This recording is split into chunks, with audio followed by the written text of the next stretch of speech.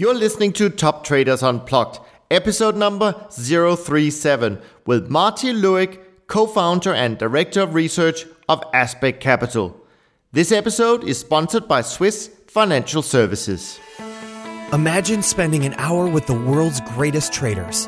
Imagine learning from their experiences, their successes, and their failures. Imagine no more. Welcome to Top Traders Unplugged, the place where you can learn from the best hedge fund managers in the world so you can take your manager due diligence or investment career to the next level. Here's your host, veteran hedge fund manager Niels Kastrup Larsen.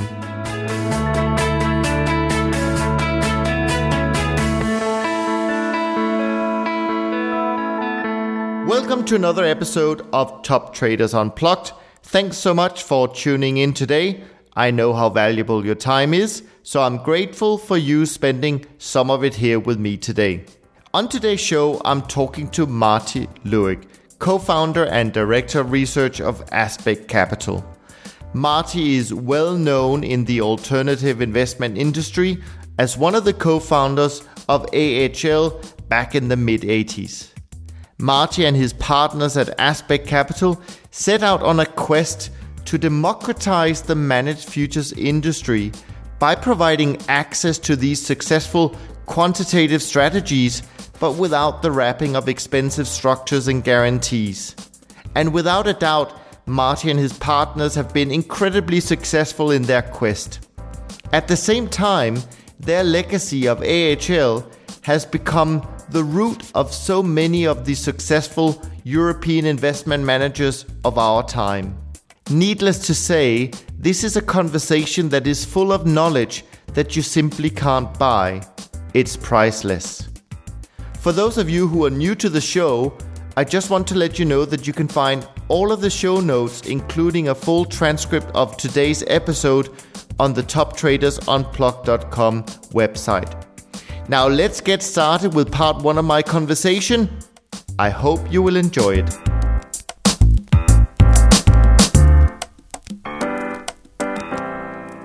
Marty, thank you so much for being with us today. I really appreciate you taking the time. Oh, Niels, it's my pleasure, actually. This is great. Fantastic. Now, Marty, I think it's fair to say that many people who are involved in the hedge fund industry, and certainly people who are involved in the managed futures industry, is very familiar with your name and that of your partners from AHL. So instead of me doing my usual summary of some of the key points in your journey so far, I'd like to start a little bit differently today, and I hope that's okay with you. So here goes. Let me start out by asking you this question. Imagine that you're invited to a dinner party with people who don't know you.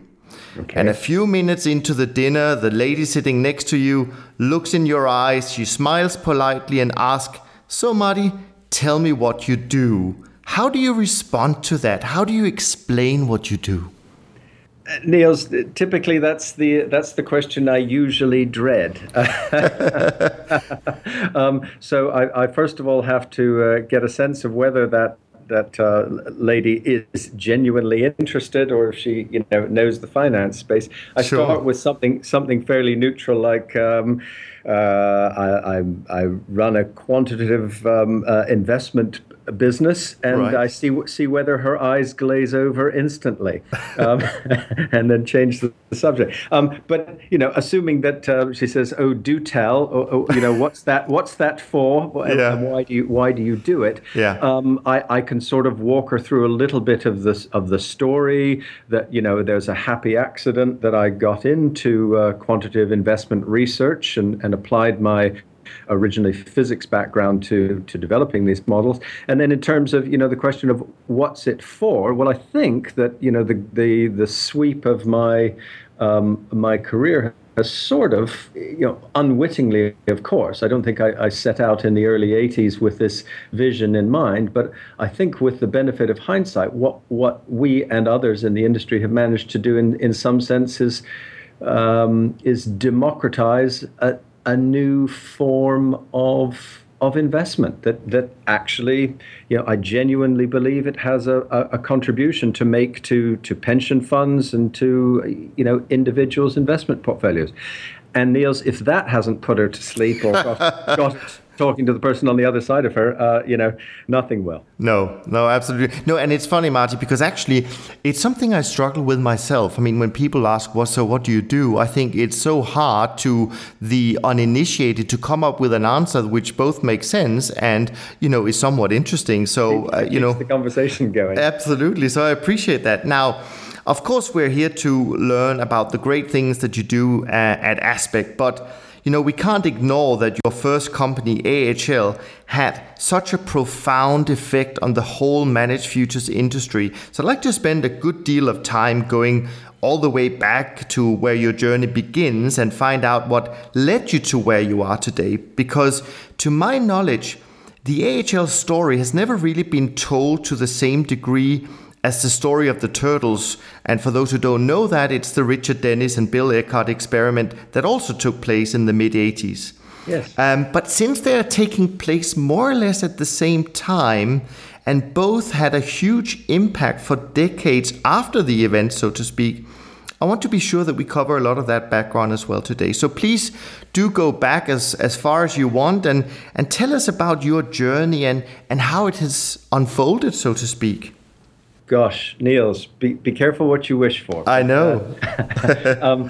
So, as I said, this is a happy accident. Right. I studied physics at Oxford, and my school friend and then also chum at Oxford was a fellow called Michael Adam, and he and I competed at math and physics, and when Mike he was a year ahead of me at Oxford. Okay. He took a year off and then started working for his father. And the family business was originally they were Mauritian descent, and they were involved in physical commodities on the London commodity markets. Okay. Michael went to work for his father, and Cyril Adams said, "Why don't you see if there's anything in these technical trading models?" So here you are. You're about 1983, and personal computers were a bit of a rarity, and Michael bought a Hewlett-Packard 9816 and taught himself to program in Pascal. Okay. I left and got my first job at Nomura January of 1984, and spent all of my lunches hanging out with Michael, and just really thought what he was doing was great, and my trying to sell Japanese equities was not so great. So I left Nomura after a whole 9 months there, and so that was the last real job I had, and started working for Brockham Securities, which was Michael's father's small broking house. And together we investigated a huge range of trading strategies and sort of distilled it down to some fundamental rules. I'm glossing over a lot of work. And our first portfolio was 6 commodity markets. I think we traded cocoa, coffee, sugar, aluminium, copper, and zinc. Okay. And we had £25,000 of Adam family money, and we built that first systematic portfolio. Wow. And along the way, Niels, we met this chap, David Harding, who was a Cambridge graduate, and we met him, or I met him anyway, when he was working for Sabre Fund Management. Sure. And that story, I'm sure David would tell it far better than I, but David was the understudy, if you will, to a man called Robin Edwards, who was a chartist, a fund manager, but it was entirely based on chart patterns. So every day, David, the sorcerer's apprentice, would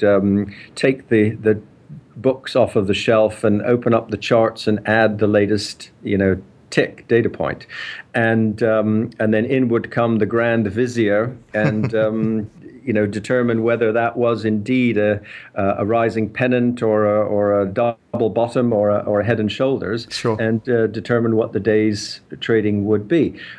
So David and Michael and I, when we met, we said, Struth, if we could, encode Robin's rule set, that would be something. And there was just sort of a meeting of minds. Then there was a bit of a tussle. The Sabre folks wanted Michael and I to join them, but in the end, blood was thicker than water. So David joined us in the Adam family business. Right. And in early '87, Michael and his father had a difference of opinion on the direction of the business, and we left, and AHL was founded. We managed we had one client that had been with us over the transition, so we had a whole $100,000 of investor money that bridged that interlude. Sure.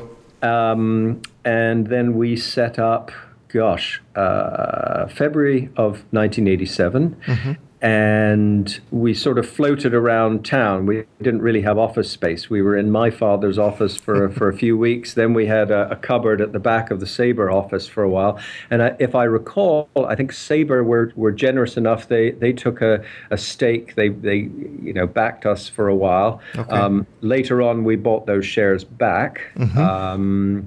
And eventually, what happened? Serviced offices, and then on to Jermyn Street. Right. And I think the relevant thing here is that really, genuinely, Michael, David, and I didn't know there was an industry doing this in the States. Yes. So, you talk about the turtle experiment going on. Yeah. Actually, David probably read the paper, but right. So he maybe knew about it. But Michael and I just didn't. And so, we woke up and we found that. We were doing something that, where there was precedent, where there was an industry. And in fact, it was quite a burgeoning industry. But I think that that's relevant because we weren't looking over our shoulders at how other people had done it or were doing it. Literally, this was three nerds, and we approached the process of model development like a scientific experiment. We had the historical data. We had some models that we distilled down to some essential characteristics, and then we said, well, can we do this better? Can we add additional markets? Can we improve the models? Can we go faster? Can we go slower? Can we add more, components to it?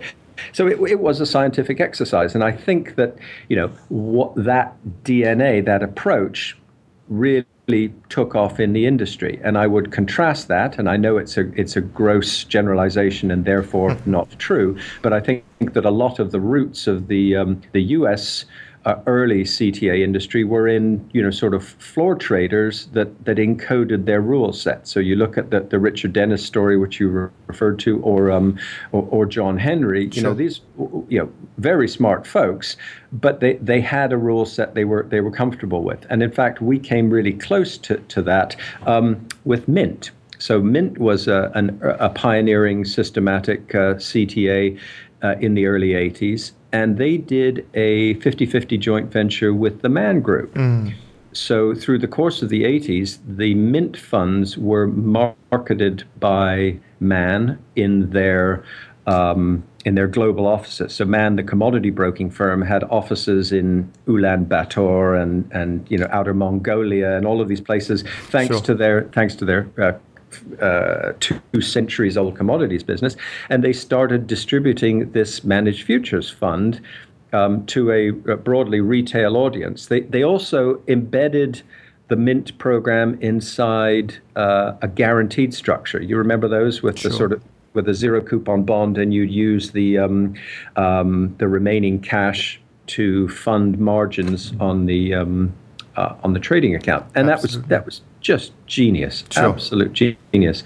So by the end of the 80s, I think that Mint were probably the first alternative investment shop to be managing more than $1 billion. Yeah. This is a bit fascinating for me personally because, and I want to go more into what happens then, of course, in your story and with Mann, but if we just take it back a step, because of course, in my own career, I have roots in a roundabout way that goes back to Sabre, because when I co-founded Beach Capital Management, we, of course, had roots back to Sabre as well. So the chart books that you're referring to, I've been carrying those myself, around the world as well, along with my co-founders there. But the reason I asked this question, and that is, even 10 years later, we were never able to computerize the original chart patterns. We see, even though they were mathematically defined, we couldn't do it. So I'm curious, what was it in the patterns that you were trying to do with them, or were you just trying to come up with rules that had the same effect as a pattern, but not really where the computer needed to recognize the pattern itself?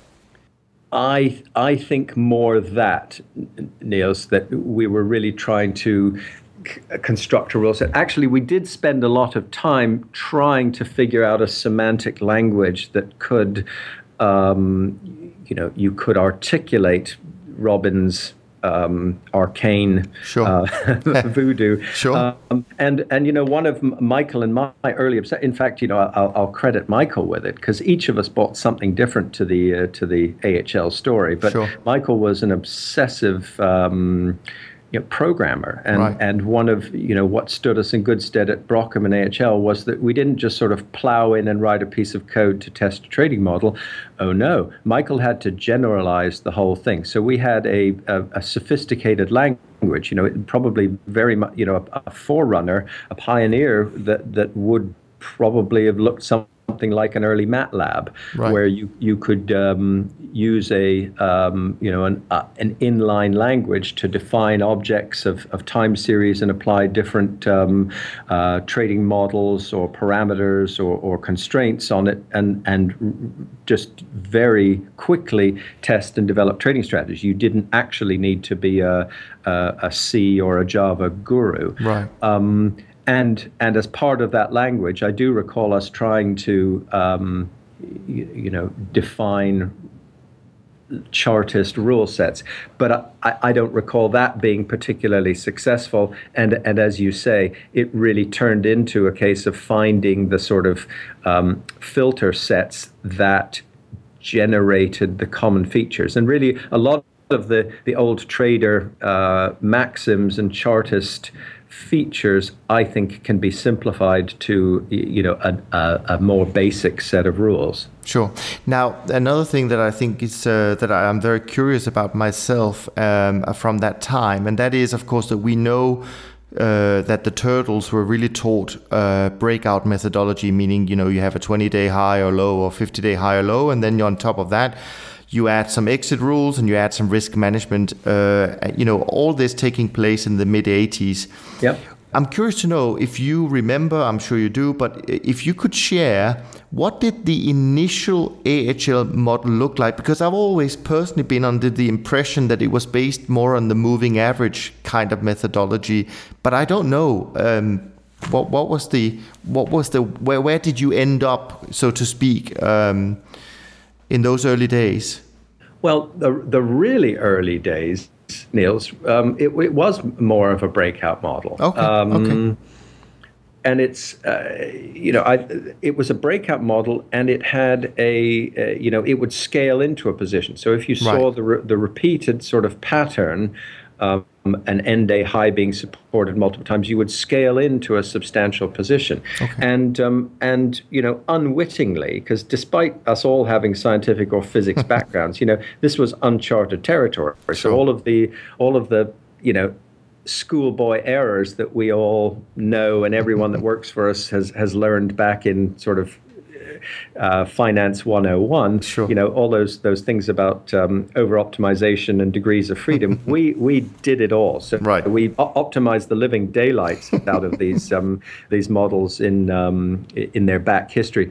But actually, by the happy accident of this scaling in feature of the models, that sort of disempowered our ability to over-optimize. So those were reasonably robust models. When we started dabbling in the moving average space that you allude to, those are far more prone to over-optimization, because if you do, as I say, the schoolboy error of trying to optimize what would have worked in every single market over time, you come up with a boy, a fantastic simulation, but reality doesn't turn out to be nearly so nice.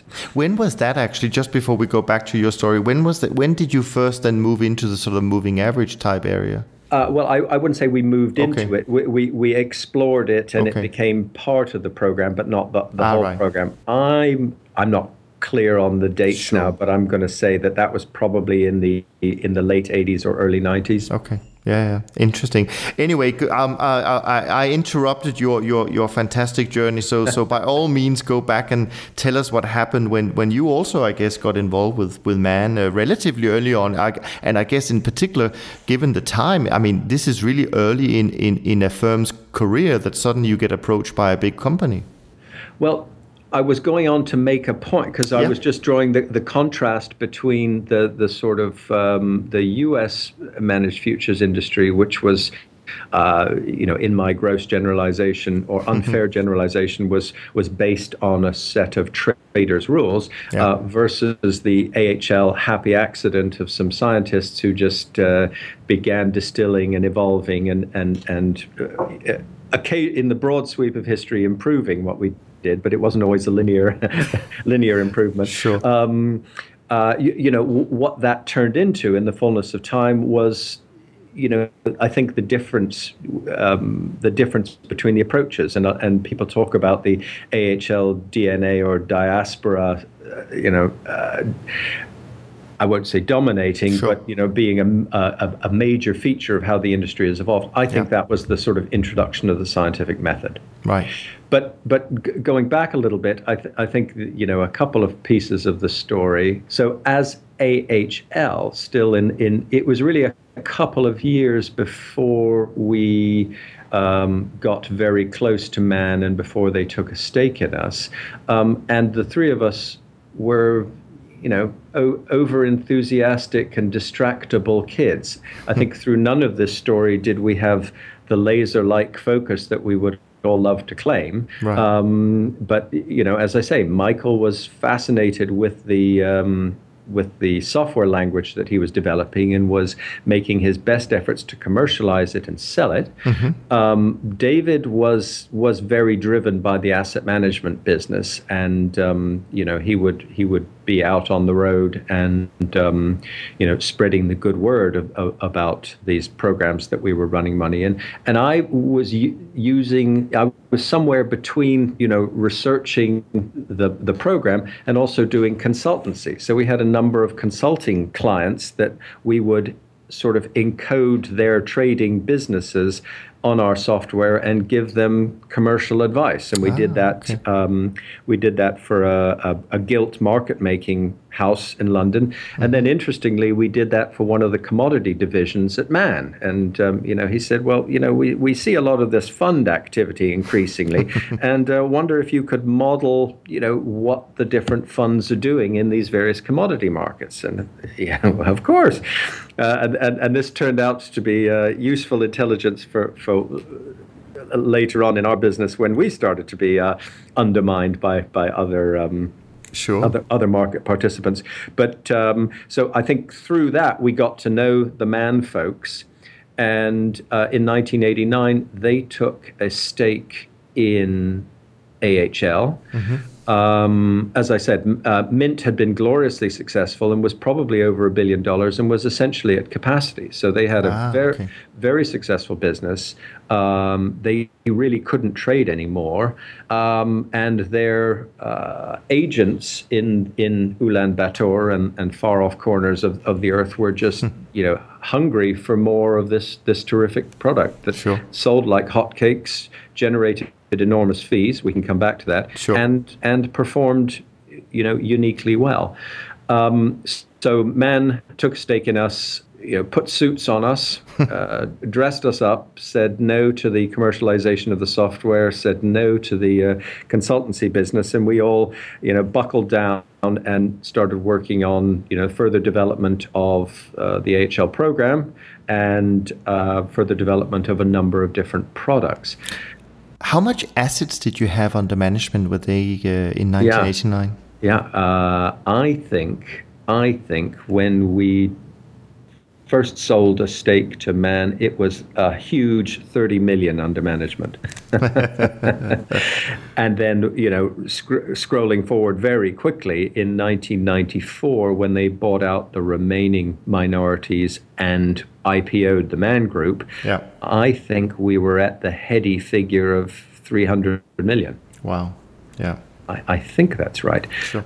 And that was an interesting journey in and of itself, because what Man had was the mint business, which was, as I say, over $1 billion. It was spilling off enormous revenues. And much as I haven't met Mike Delman, but I've met Peter Matthews and Larry Height, and they're gentlemen and very, very smart.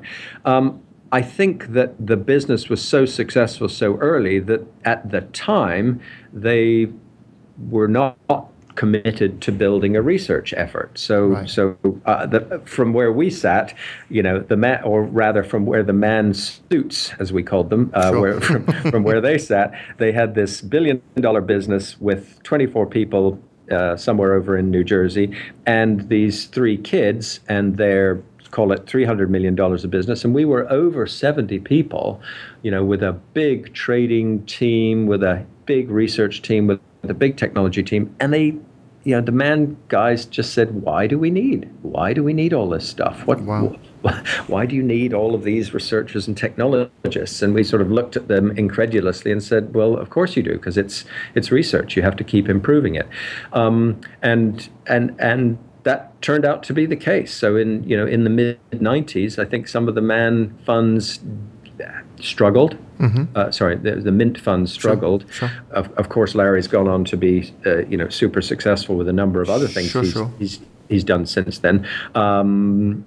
But AHL sort of started to deliver on the research promise, and a little bit the rest is history. Absolutely. But that history was that at the end of '94, once the IPO had happened, Michael, David, and I pretty much went our own ways. Michael left the firm and started a software venture capital firm, and had a glorious set of products that they developed and sold on, and then rejoined me at Aspect later on. David had a separate research team within the Man Group, Man Quantitative Research, and I sort of held the baby of AHL through the course of 1995. And it was a little bit of a depressing year, because on the back of 94 was challenging performance for the managed futures. Yeah.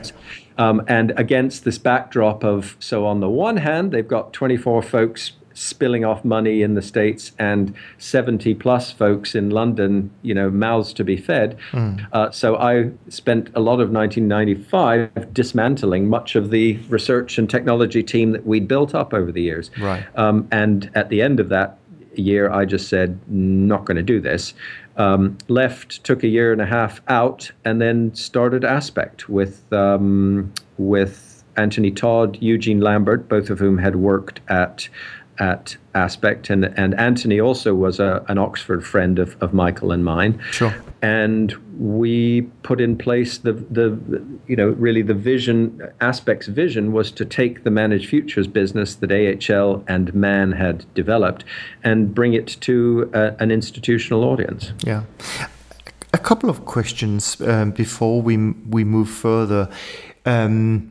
What was it initially, sort of back in the early days, that led you to feel so strongly that financial markets, because as you say, you're a physicist by background, you're not really sort of a financial background. Yeah. But what was it that convinced you to apply models to financial markets, because that's not something that was that common at the time, and I would imagine if someone studies physics, it's not the first thing you would think of to say, oh, I can use this for trading the financial and commodity markets. What was it that made you believe that this is really the best way to make an investment strategy that's going to last for years or decades to come?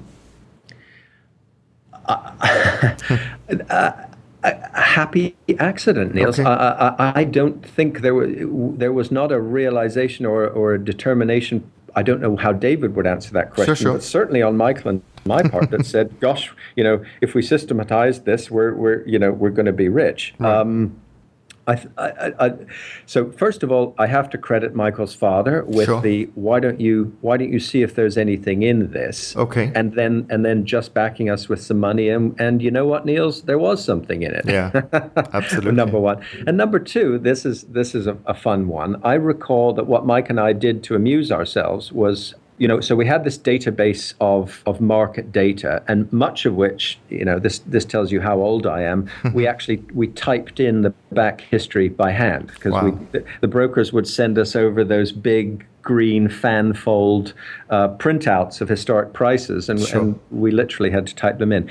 But we came up with this trading game. And it would randomly select a market and randomly multiply it, by a random multiplier, which could be a negative number, so it might invert the market. And it would present you with a number of days of data, and then you had to trade. You had to make a decision. Am I going to buy this or sell it or hold or various trading rules, and then you'd click the space bar and move forward a day, and it was easy. Yeah. So without the emotion and the information flow that makes markets so challenging for Sure. all of us humans, so challenging and so interesting, I think that there was the sort of realization that clarity of the evidence, if you could just get rid of all of the noise, then there was a lot of information available in what the price had done that could inform what the right thing to do was. So there wasn't a eureka moment, Niels. It was just sort of gradually accumulating comfort with this approach that we suddenly found, this is a real business. All of our friends at Oxford and Cambridge had, the talented folks had all gone off to become investment bankers, and I remember that the three of us, it felt a little bit like Revenge of the Nerds, because it wasn't something that, as you say, it wasn't something that physicists or scientists thought about doing Sure. in those days. Sure, absolutely. Just a question that pops up in my mind here. When you left Man, and of course, as you say, Anthony Todd was very much part of this equation at this time. But just out of curiosity, why did you not just start like AHL 2.0 and keeping the team together, do you think? What was the reason that you parted ways with David at the time, other than he was a Cambridger rather than an Oxforder? David had different sort of priorities for the business. I think he was focused on the research that he and his team were doing on the other side of London in Right. quant research, and I think that formed the genesis of Winton Capital Management, Sure. because I think he probably found the Man machinery a little bit smothering, and he left and set up Winton. As I say, Michael was doing something else. We've remained, good friends, and we see each other from time to time. But it actually was never a debate. Were the three of us going to do AHL 2.0? We sort of, I think we all felt that was one chapter that had closed, and it was time to move on. And sitting down with Anthony and Eugene and Michael was a shareholder and a backer, but he wasn't executive Sure. in the business in the early years just because he had his software company. It really was, how can we do this and get it to a broader audience? Because the Mint business, Mint and Man, Sure. and AHL within Man was predominantly a retail business, Niels. Yeah. It was retail. It was structured product. Those, Sure. if you can call a guaranteed fund a structured product, and it was high fee, and it was extremely opaque. Yeah. I think that the sales pitch of the early Mint funds in all those far flung offices was, look at that, bottom left to top right. Sure. Very, very clever. Trust me. Yeah. And you can imagine that doesn't go down well with institutional investors today. So the whole premise of Aspect was this just has to be right for a broader audience. So we set up a business that would be institutional in outlook, in setup, in fees, and built from there. Absolutely, you certainly did. Now, before we jump on to the next area, I just wanted to ask you, running the research efforts and building Aspect along with your partners is obviously a very big part of your life, but what do you do or what do you like doing when you're not working?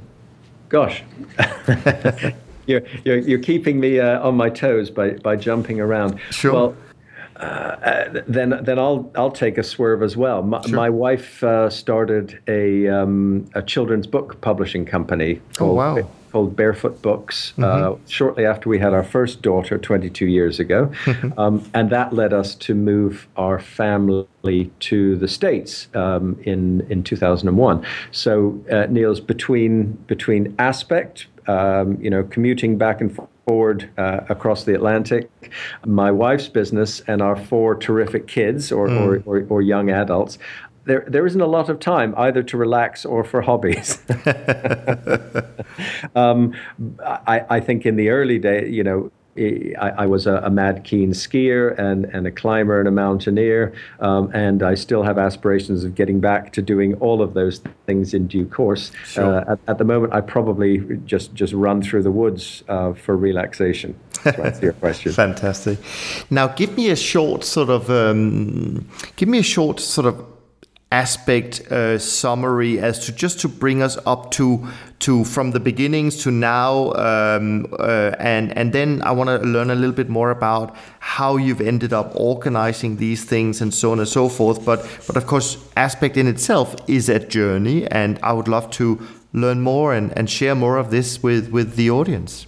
Thank you, Niels. So Aspect, as I say, was predicated in the belief that managed futures was too well kept a secret. Yeah. We felt that statistical models had a broad applicability, and that was the irony here, that having developed these models from I've talked about the sort of arcane roots and chartism, and gradually you put more scientific rigor on them, and you find they are signal processing techniques with certain statistical characteristics, and it all became, in a sense, more respectable. So, in the early days, as I say, the legacy of the managed futures industry, driven by the U.S., but it was also man and around the world. It was this high fee, opaque, sold product. Yeah. And most self-respecting institutional investors turned up their noses at it. And meanwhile, you saw the advent of statistical arbitrage models, and anything that had equities in the title, that was fair game. That was a decent alternate hedge fund, wasn't it? and we were a separate, slightly scruffier industry. Sure. So that was Aspect's first and foremost mission, was to bring this thing, because I don't need to tell you, and I hope I don't need to tell our audience, but just the intrinsic characteristics of managed futures, that liquidity, directional agnosticism, ability to move risk around in various places, and the diversification that it affords a portfolio. It's to me it is. If I say it's a no-brainer, but Sure. it just has an integral part of a balanced portfolio. Yeah. So with that kind of passion and belief, we set out to do that. In the early days of Aspect, we had even more ambitious plans to be a quantitative multi-strat shop. So along the journey, we have developed and been modestly successful in the quant equity space. But with with all of the trauma of 2008, Sure. we actually closed down that business and have, as we speak now, we are a one product. There are various flavors Sure. of Aspect Diversified, but one product, managed futures, predominantly trend following business. But Sure. but it has, as you say, it's been a journey. Yeah. There. So you have more than 100 people working for you today. How have you set up the infrastructure, so to speak? I mean, nowadays with technology, we see some firms using a lot of outsourced facilities or services. Some people tend to do everything in-house. I imagine you have a pretty big research team within that 100 plus people. Well, what does it look like today running such a big organization that you have?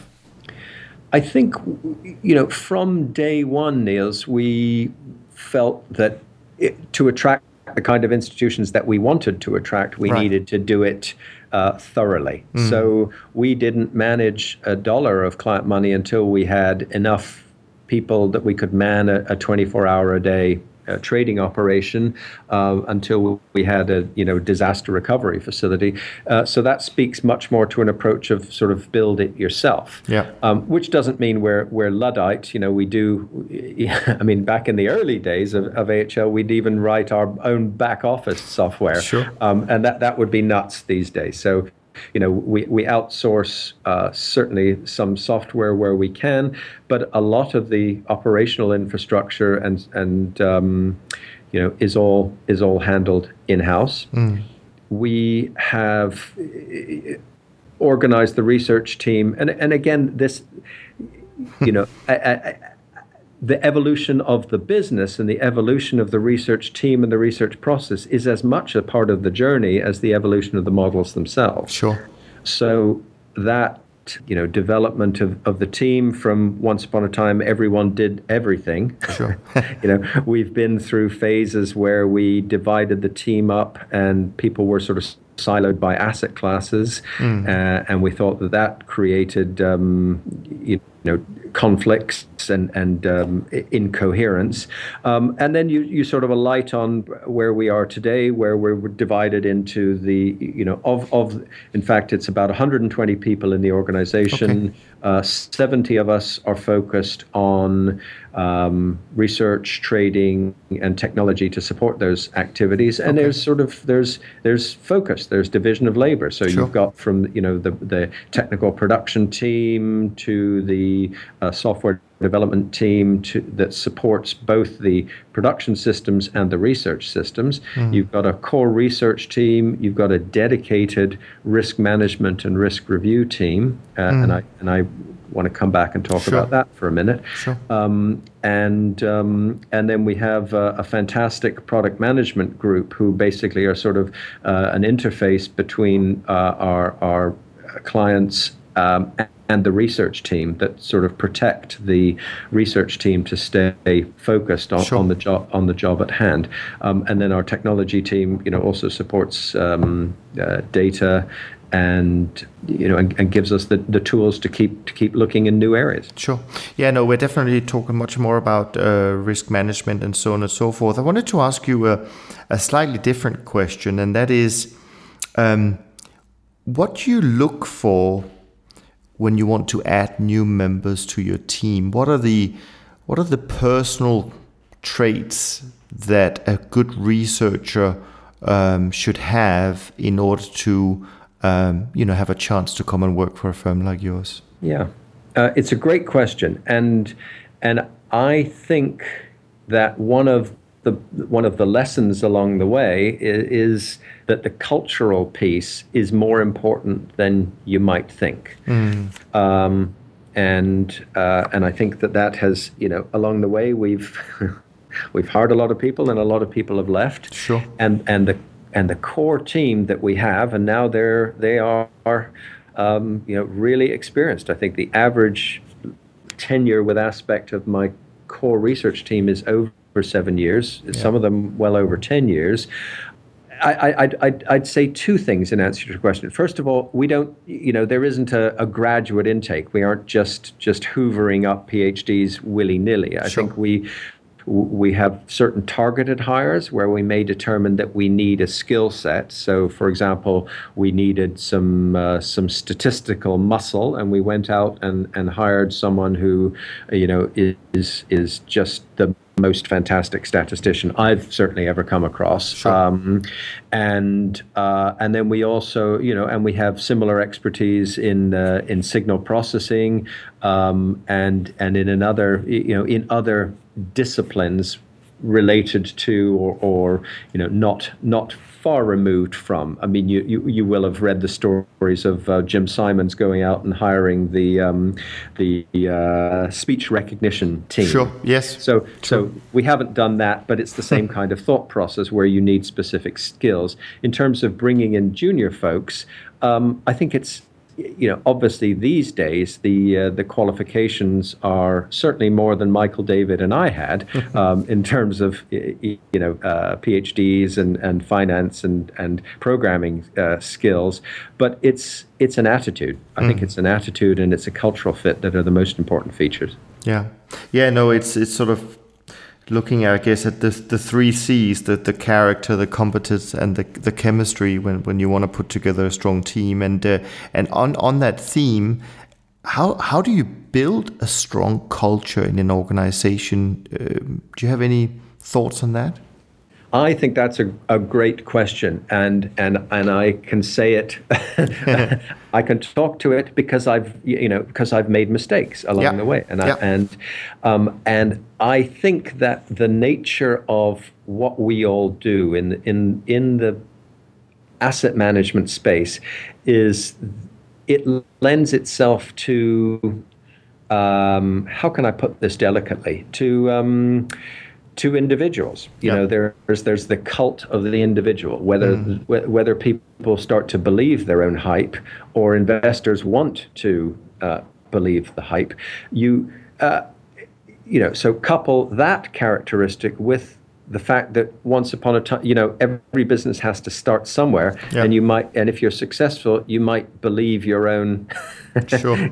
your own success. Where I'm going is that it's hard for a business to make the transition from being very much top-down, character-led. So I'm going to tell you lot what we're going to research today.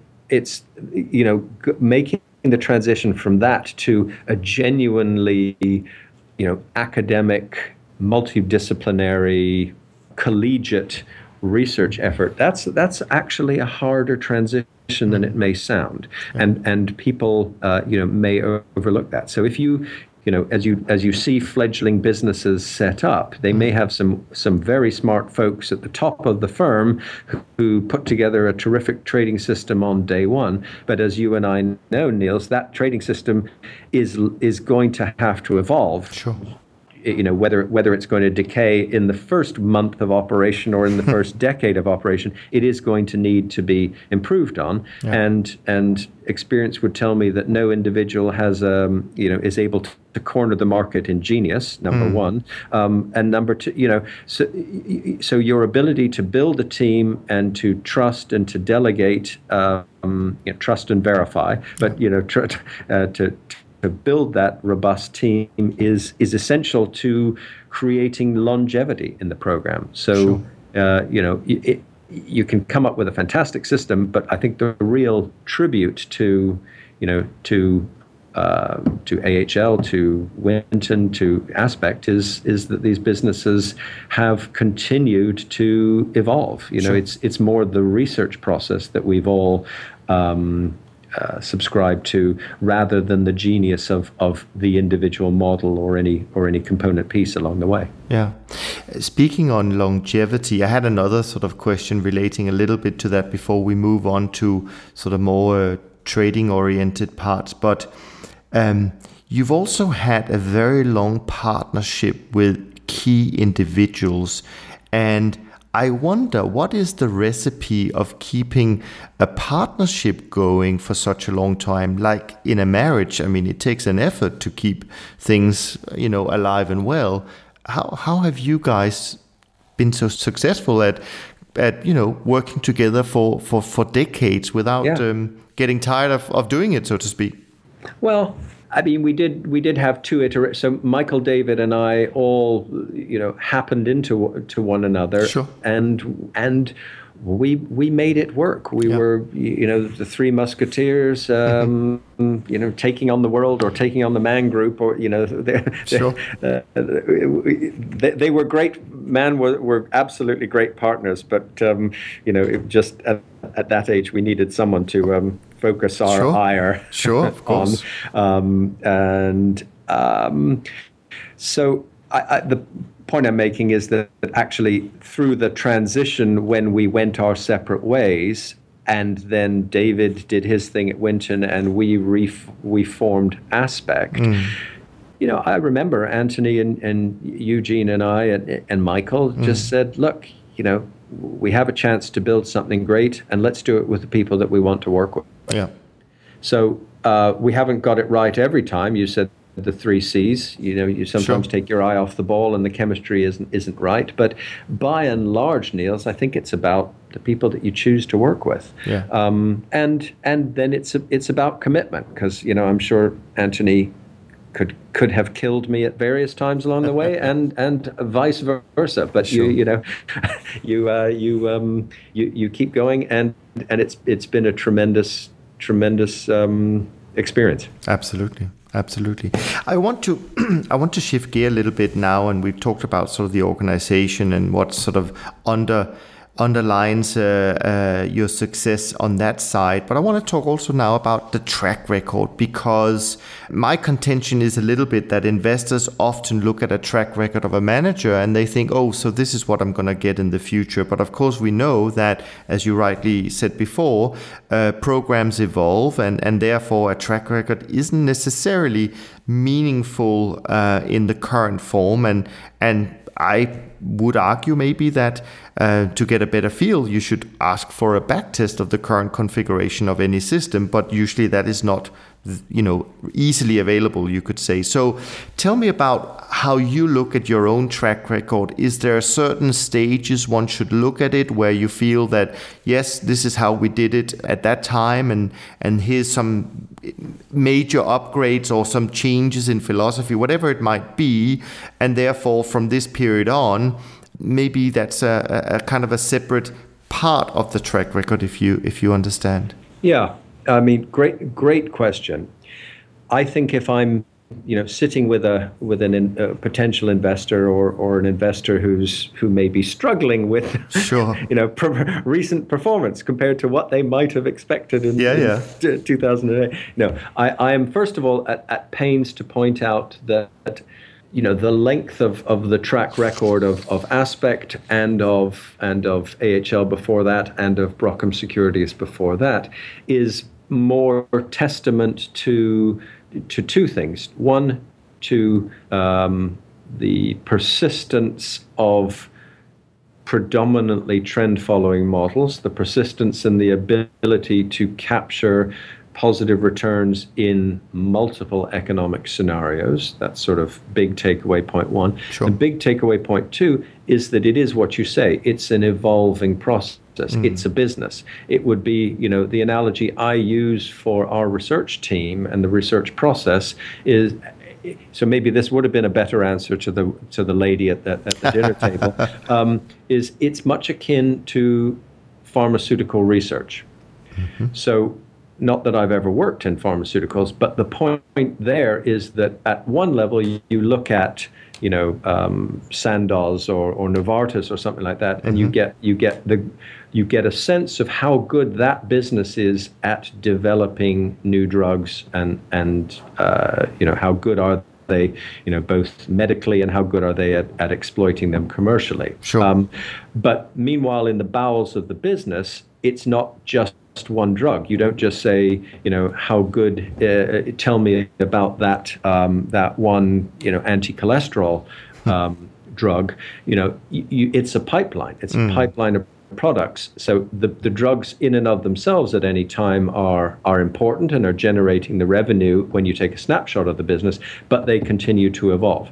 Now, I'll end the analogy there, because our track record has not bounced around, across different different spectrums of drugs. It is all predicated on the same, fundamental beliefs, beliefs, drivers of market behavior, behavioral effects that is encaptured in the grand term of trend following or momentum trading. But as you well know, with most of the managers that have survived as long as we have, those models have evolved enormously over time. It's the old story of the grandfather. This is my grandfather's axe, but I've changed the I've changed the head 3 times and the handle twice. Yeah. That's what we've got. Sure. What has been the biggest changes over time, or is it really small incremental changes, or is there something where you look back and you say, oh, in the last 15 years, 2008 or 2009 or whatever it might be, we did actually discover something that we would say was a big upgrade, or that was a big key finding? I will highlight, by and large, it is very much an incremental process, sure. and we make a virtue of that, because sure. You don't want, the last thing we want to do, especially with our focus on institutional investors and a high level of transparency, the last thing you want to do is to surprise sure. an investor. But with the benefit of hindsight, I'd highlight 2 particular features about the evolution of the approach. The first, in an odd way, the first, Niels, is the importance of risk management and portfolio construction. Right. Because I think this is something that investors and maybe managers that haven't been doing it for that long may underestimate the importance of this in the process. And again, I'm saying this because I did. Right. So, after all of that, the shenanigans of looking at chartism and distilling it down into some fundamental technical models, you come up with a pretty robust, diversified set of medium-term trend-following models, or we did anyway. And the neat thing in the 80s was that the range of markets that had sprung up around us, Niels, afforded us a level of diversification that essentially the combination of trend following across that range of markets, it risk managed itself. You didn't have sure. correlated risk shocks. You didn't have, there was enough intrinsic diversification that if one sector was melting down, you'd have opportunities in another sector. So risk management, I couldn't spell risk sure. at the time. Then a couple of things happen. First of all, I'm going to foreshorten this, but you got to an era where I think that some of those trend following models became less efficient. You got to an era where markets did become more homogenous. So there's both a sort of macro effect as your pension fund manager in Japan begins to hold a similar looking portfolio to your pension fund manager in Sacramento, whereas once upon a time they didn't. It was much more parochial. So you begin to get a greater coherence of both investor holdings, and then also with the advent of VAR metrics and that approach to risk management, you also got the sort of more correlated response to events, so that everyone around the world who thought they were doing independent things would react in the same way to an event. So in response to those kind of increasing correlations in the markets and increasing propensity for shock effects, we, both Aspect and as an industry, began to look for sources of diversification.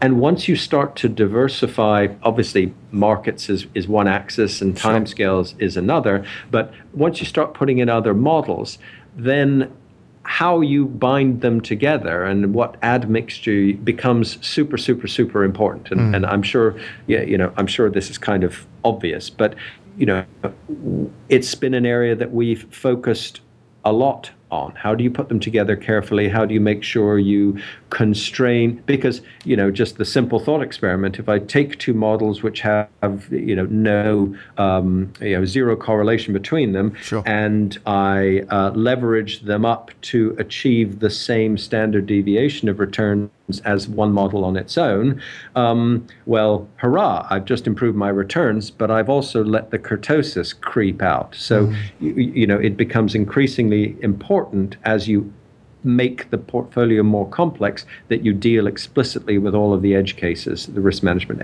edge cases. And that's actually stood us in good stead as the markets have gone really, into strange places since 2009. Yeah. Yeah, and since you mentioned that, what have you learned in this last few years in terms of trading and systematic models and how the environment plays such a key role in all of this? I'm making a note to come back to a question you asked earlier, but so one, oh gosh, in this environment has had a. Oh, we could spend another session talking about this because so clearly in a period of underperformance for the strategy, we can. It's human nature. Why is it underperforming? What's going wrong here? I invested in you, Marty, because I saw your 2008 performance. What are you doing? And is that have you all saturated the markets? Have market dynamics changed? Has trend following stopped working?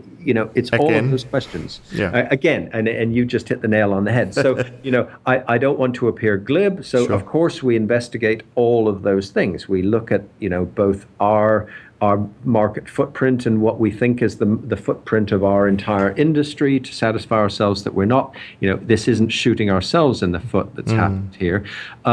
We look at the low volatility environment and what that is likely to do to both the opportunity set and to the risk management challenge.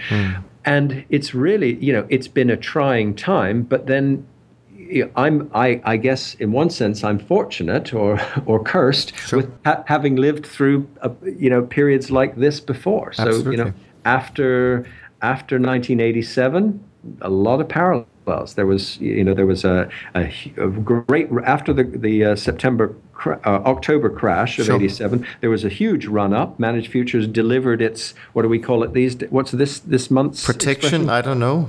Crisis alpha. Crisis alpha. That's right. Yes. Yeah, we delivered our crisis alpha, and it went roaring profitable into 1988, and then basically hit the doldrums. And the analogies between then and now in terms of, recession, banking, savings and loans crisis. Remember that one? Yeah.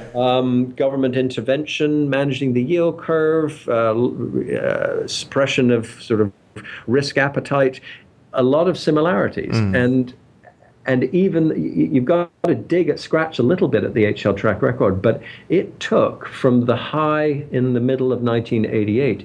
I don't think AHL was back in new highs until about sometime in either 93 or 94. Yeah. And it was similar length to the doldrums that we've been in here.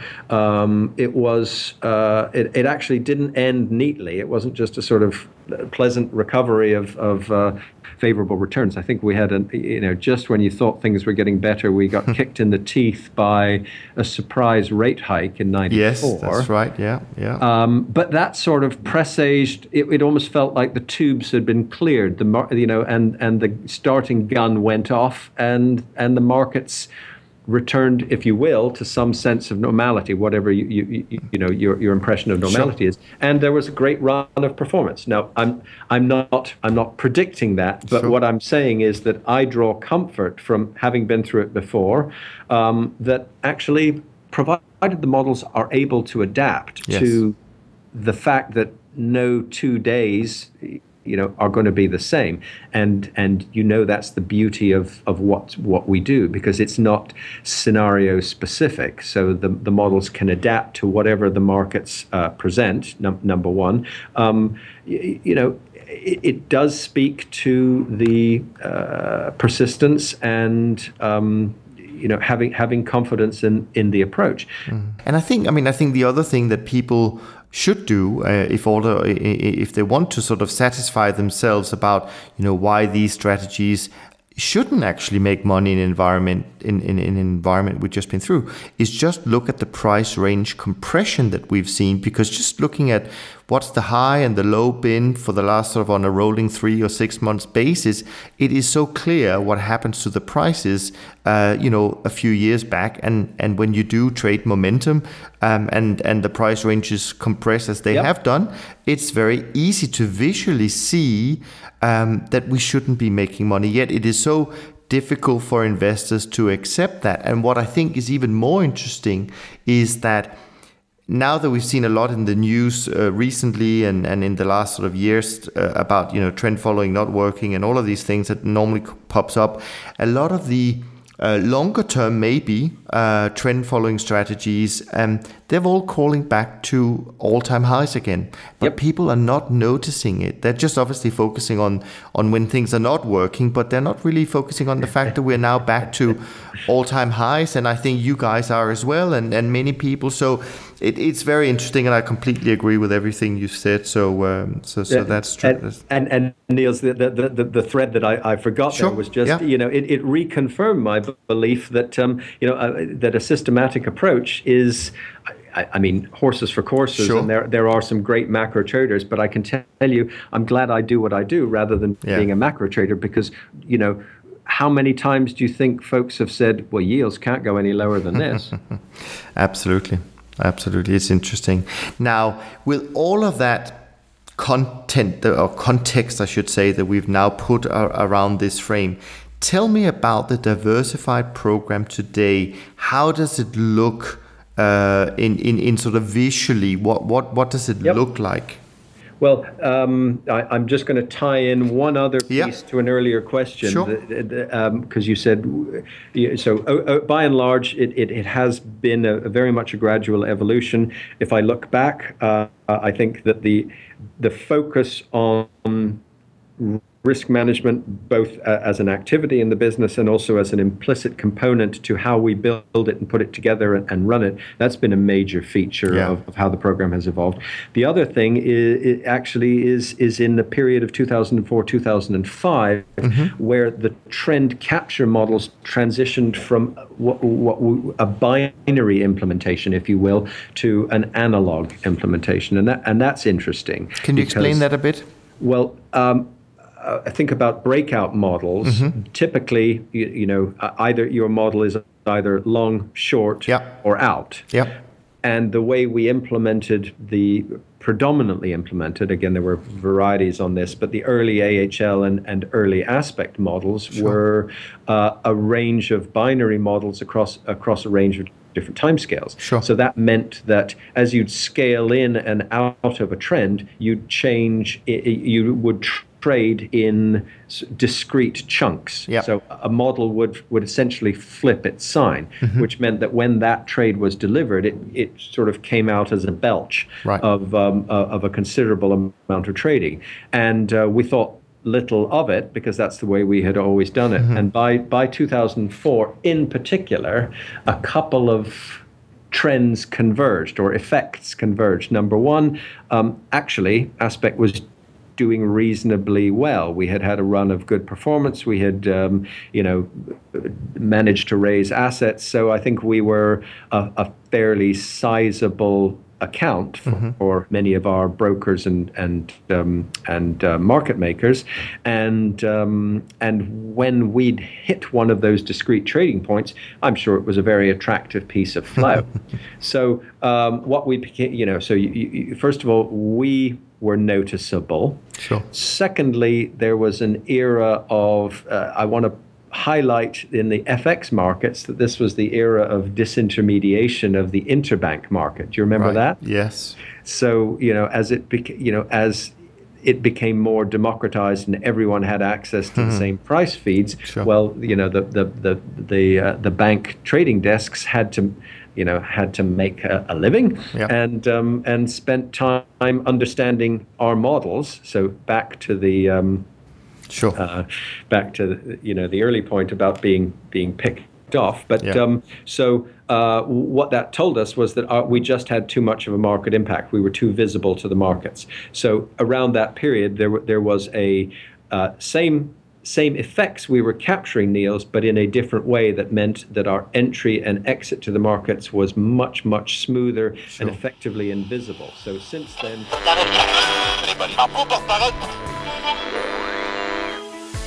Ready to learn more about the world's top traders? Go to toptradersunplugged.com and sign up to receive the full transcripts of the first 10 episodes of the show, and visit the show notes where you can find useful links to other amazing resources.